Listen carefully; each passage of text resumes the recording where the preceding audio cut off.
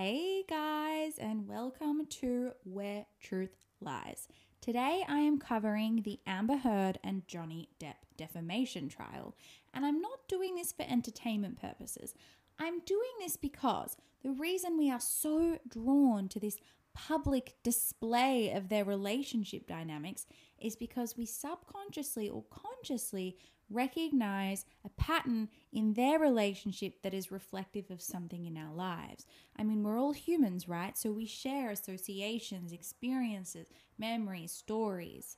So let's get to the truth of their relationship. We're going to dive in and have a good old analysis of what's actually going on.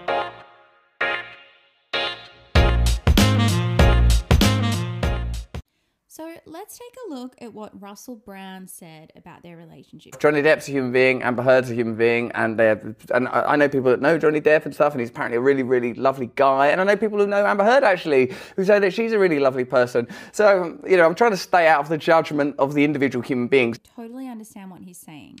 He's like, let's not get gross and trash these people. But I think it's important to differentiate between judgment of actions and judgment of people. True judgment of people, in a religious sense of, you're a bad person, you're going to go to hell. That is not our place to say. Judgment of actions, though, is a sign that your brain and your conscience is working really well, that you're discerning good behavior from bad behavior, behavior that has consequences to behavior that doesn't. So I'm all for the judgment of actions. I'm not talking about being judgmental. I'm talking about being discerning, making good judgments. In saying that, he's absolutely right that, people shouldn't be judged as a whole. I think whenever someone's acting dysfunctionally, it's because they actually need a lot of healing, a lot of empathy, and they've clearly undergone, extreme trauma, or else they wouldn't be behaving this way. So let's dive in. So initially, Amber Heard came out with an op-ed. She didn't name Johnny Depp's name, but she said that she was a victim of domestic violence. Johnny Depp is now suing Amber Heard for $50 million over this op-ed that she did, saying he in fact was a victim. But let's get underneath this even further, because it's too simplistic and not nuanced enough to just say, Amber Heard's crazy, Johnny Depp's the victim here, and yeah, let's just hate on Amber. The first thing that we need to understand is for any of us to be in an abusive relationship, for any of us to be in a situation where someone is abusing us, it's because we inherently have some dysfunction about us that means that we either miss the signs, that we don't have the self-esteem or the security or the internal or external resources to leave that relationship. Now, this is not victim blaming. This is if you are in a dysfunctional relationship, some part of your own dysfunction brought you there. I'll give you an example. To be with a man who maybe he's not physically abusive, but he's emotionally abusive. He gaslights you. He cheats on you. He tells you over and over again, you can trust me, you can trust me. Then he acts to the contrary, but you stay with him. I do not doubt that you are in pain. There's a whole variety of reasons for this. You were confused, you weren't understanding, but all those things are reflective of a dysfunction that you have, that either you're lacking in self-trust or you have codependency and you find it difficult to leave people behind because it triggers a sense of abandonment. The list goes on. So at the very least, we can establish that Johnny Depp, if he is in fact the victim, has his own dysfunction that allowed him to stay in that relationship. I think it was for about 3 years in total.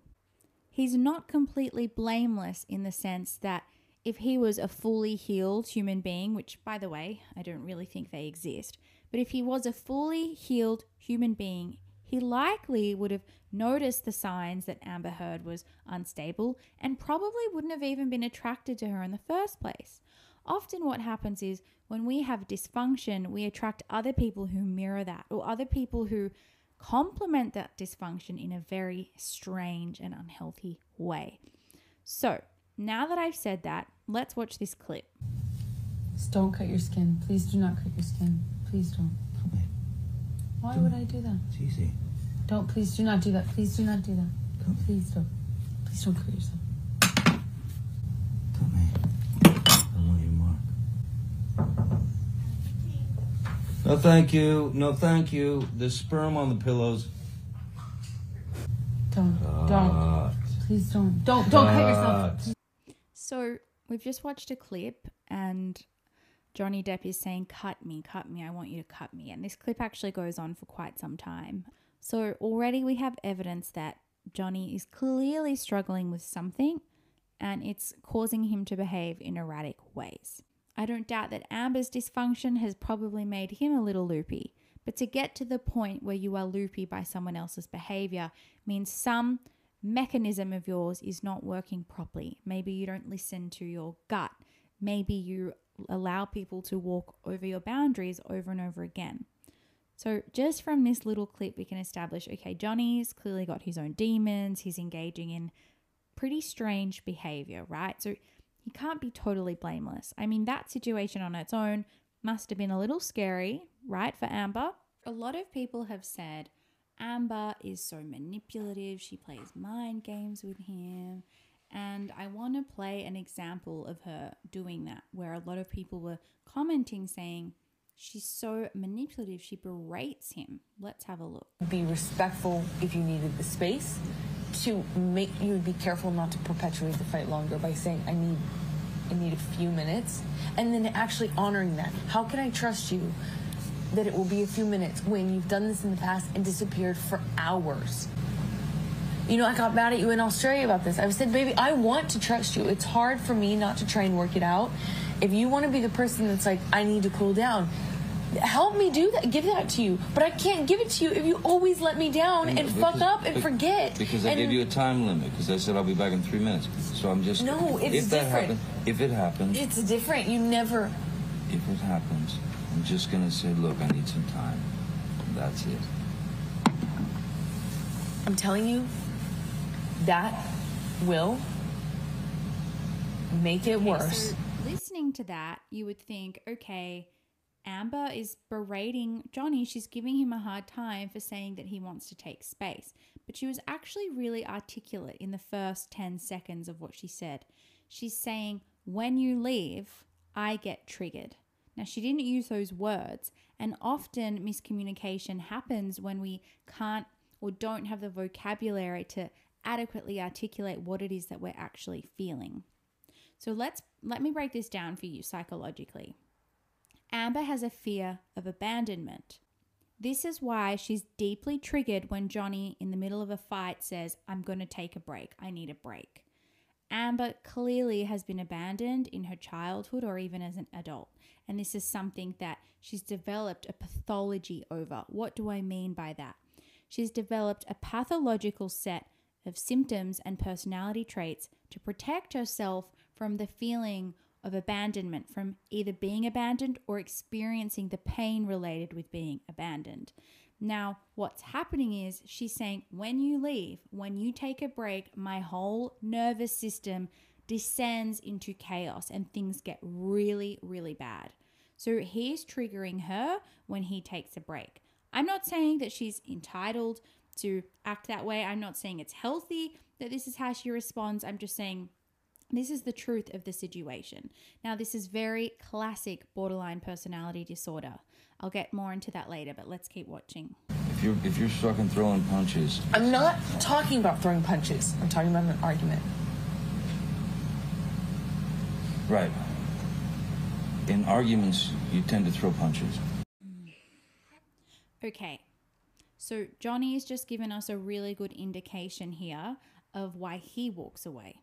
He's saying when you escalate your behavior, when you become violent, when you become manic, when your nervous system is hyper aroused, my nervous system becomes hyper aroused. I'm hyper activated, and now my coping mechanism, my defense mechanism is to walk away, is to withdraw to avoid the conflict. So here we have classic attachment dysfunction playing out. Amber is afraid of abandonment, but when she gets abandoned or she feels that she's going to get abandoned, she panders, becomes desperate, and will do anything in her power to stop Johnny from leaving. Johnny, on the other hand, is afraid of conflict. He's likely got a lot of repressed feelings, and so engaging in dialogue with someone who is talking about something deep, but then also hyperactivated is going to trigger him and arouse his system. I reference his comments about being abused by his mum, and so he is perceiving fear and danger when a woman becomes escalated in her speech and in her behavior. Now, you would think, okay, that's normal, right? If Amber or if someone's becoming abusive, of course you're going to become avoidant and withdraw and want to leave. I would say that Johnny is much more sensitive to this. He has much more of a propensity to avoid things in the first place, even perhaps if Amber is not hyper activated or hyper aroused. But there's two things going on here. Because his nervous system now anticipates that she's going to get hyper activated and escalate the situation, which is danger to his nervous system, he is going to avoid and withdraw and leave the situation much earlier. So even if she hasn't escalated things, he's going to anticipate, oh my God, this is bad news. I need to get out, run. The second part of that is, say Johnny was with a really healthy person, right? Someone who didn't have a fear of abandonment, who had nervous system regulation and, could communicate in a healthy way and self-soothe themselves and not become frantic. I would say that he would still have avoidant tendencies in a relationship like that. He would still find it difficult to engage in conversations that are deep or where there might be some potential for conflict, even if that conflict is not unhealthy. So he's on the avoidance side and Amber is very clearly on a pathological anxious side. Let's keep listening. Why? Why? Why are you doing this? I'm leaving. I'll be back. Why? Why? It's a runaway, yeah. I run because I'm a cop. Why don't you stay?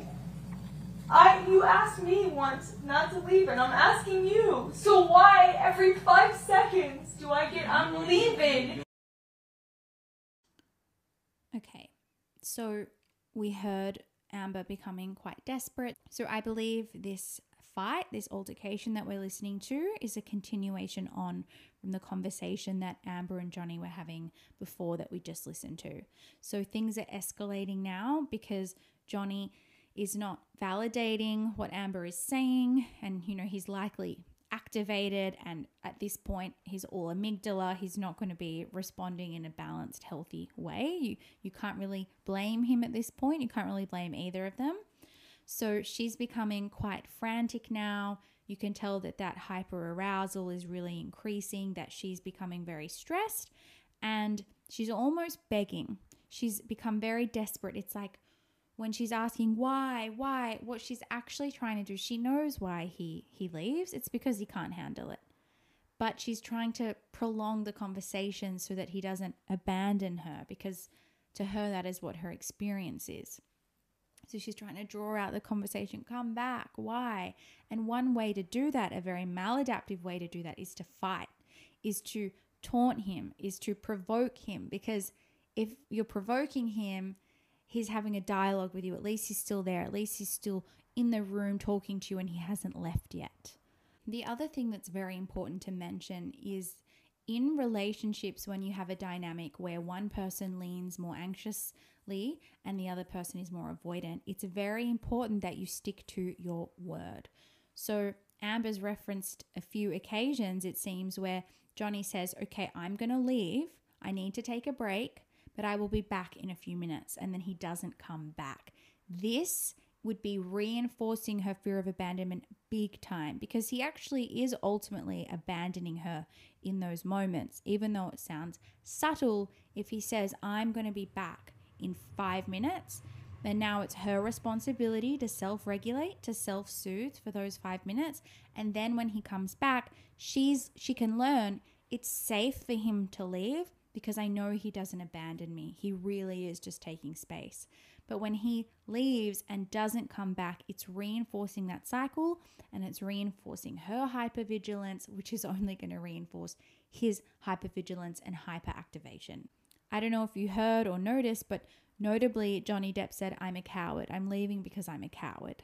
So he has a story already, a narrative that's probably been reinforced by Amber Heard, but maybe in other relationships where he runs away and he feels weak, he feels like he can't handle it, and he feels like a coward. So that's his shame talking there about his own defense mechanisms. Borderline personality disorder. I'm borderline personality disorder now. Without question. Okay, so Johnny Depp has referenced you've got borderline personality disorder. Now, he's not wrong.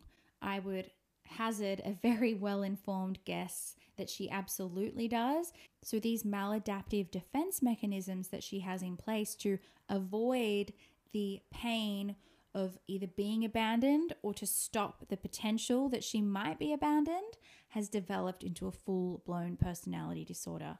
There are a lot of reasons for that. One is that she clearly engages in splitting behavior. Splitting is what happens when someone with borderline or even narcissistic personality disorder sees things as either all good or all bad. It's either black or it's white. They're incapable of seeing the shades of grey. And I shouldn't say incapable. They are capable of seeing it, but they're blocked off from the ability to see reality for what it is in a nuanced, detailed shades of grey way, because to do that is to confront very uncomfortable truths. I'll give you an example. If they're idealizing a partner, say Amber is idealizing Johnny, she's in a phase where he can do no wrong, he's perfect, I love him, he's amazing, he's my life, then she's actually protecting herself from all the things that he does that aren't good. That would mean, realistically, if she were to acknowledge those traits, that it would be, oh, maybe I shouldn't be with this guy. Maybe we're not as compatible as I think. And I'm actually going to have to leave this attachment, which is very painful because it triggers that abandonment. Even if she's consciously leaving a situation, her deepest desire is to be loved, to be validated, and to feel that she's worthy. And so she's looking for that in her relationships, even when they're dysfunctional. So one way that she's splitting is, oh, he's amazing, and she doesn't want to see the other stuff because the other stuff would lead to further pain. Another way is when he's all bad, he's all wrong, he's terrible. It's a way for her to not look at what she's contributing, because for her to look at what she's contributing to the relationship, in what ways she's being dysfunctional, it will trigger her shame.